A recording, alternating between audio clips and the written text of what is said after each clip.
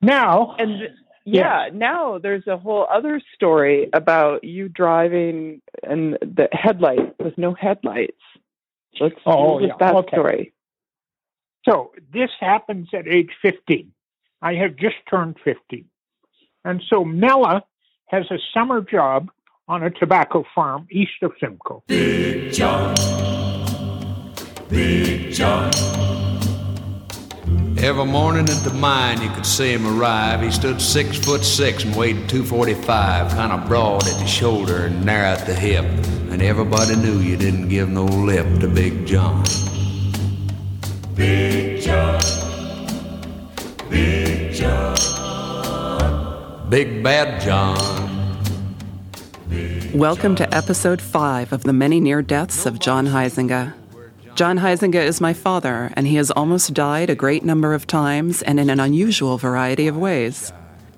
Since starting this podcast, my father has begun writing down his near-death stories in a linear way. There are 23 of them so far, for those who are curious. I think there are more, but he and I disagree about what exactly constitutes a near-death experience. Episode 5 brings us back to 1955 in southern Ontario. So now they need extra help because they're into transplanting. And that's when you take all the little tobacco plants out of the greenhouse and you transplant them into the fields. And you give each one a drink of water. And so they need extra help. So I'm going to go with Mel for 2 weeks.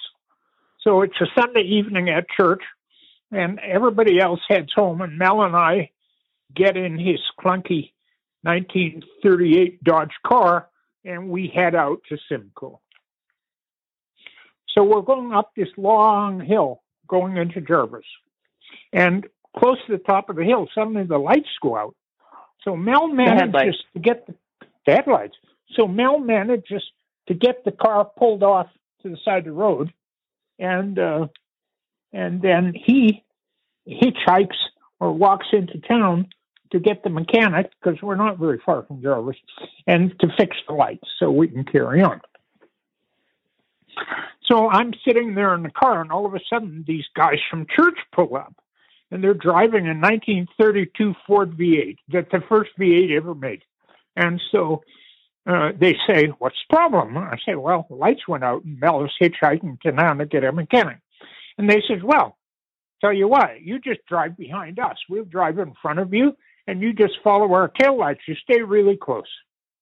And so we're farm kids, so everybody knows how to drive. So then we take off. I start the car, and I get behind them, and then they hit the gas. Well, this little Ford V8, flathead V8, that was like the little rocket ship of that age. I mean, nothing could keep up to it.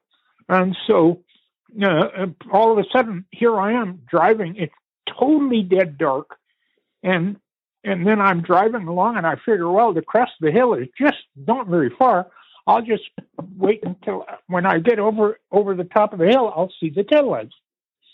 And so all of a sudden, there's a car coming from the other way.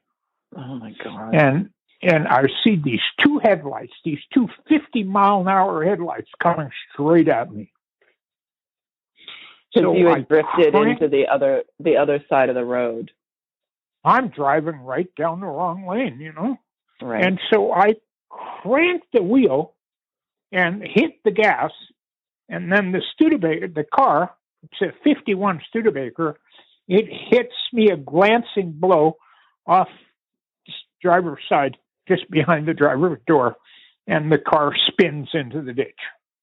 So I'm sitting there. I remember I'm clutching the wheel, and I'm kind of dazed by the violence of the collision and the horrendous crashing noise. And I'm just sitting there for a minute, and then this guy comes out of the Studebaker, and he's really pissed off, and he yells at me, and he says, "What's wrong with you? Did you get your driver's license in a cornflakes box?" And I say in a really tiny, squeaky, frightened voice, I say, "Well, I don't have one." So he yells back at me, "Don't get smart with me, you young punk." And he goes back to his wife sitting in the Studebaker because she's crying. So then along comes a cop. And so then the cop sits me in the back seat of the police cruiser. And I have no idea, I don't know yet, that this is a really ominous place for a young man to be. And so...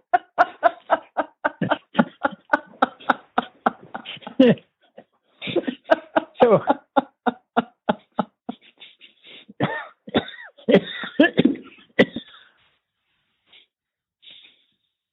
yeah. So I tell him what happened. So then then he says, "Can I see your driver's license?" And I say, "Well, I don't have one. I'm only 15." and he takes off his hat and he thumps it on the dash, and then he jams it back on his head, and he lets out a deep, long sigh, and then we go back to, and he gets back to what he's doing. So in the end, my father has to pay $500. Oh my God! The Studebaker fixed. Like that's a big amount at that time, right? Well, it's probably 6,000 or 7,000 today. Oh wow! Yeah. Okay. Yeah. And then he has to buy a car for Mel because we got to go to work. And so what we find in Jarvis, what he comes up with, is this really classy, low-mileage 1936 Chrysler with a pulled-down window shade for the rear window and a beautiful cut glass flower vase that fits right into the dash. So way, way better car than the 38 Dodge. So we're happy. And then about 2 months later, I have to go to court. And so my mother gets me all dressed up in my Sunday suit and my tie, and I'm washed and my hair is combed. And what I do is I produce real tears for the woman judge. And so then she decides I've been punished enough, and she lets me off. No fines, no nothing. And as a consequence, I can get my driver's license at age 16. On my 16th birthday, I get my driver's license. Well, that's more important than anything. It's even way more important than losing the shotgun at age 12, because in 1956, nothing matters as much to a young man as getting his driver's license. It's kind of the rite of passage of manhood. Yeah, and on my 16th birthday, I drove to Hagersville, and the guy who had the service station, he gave you your driving test,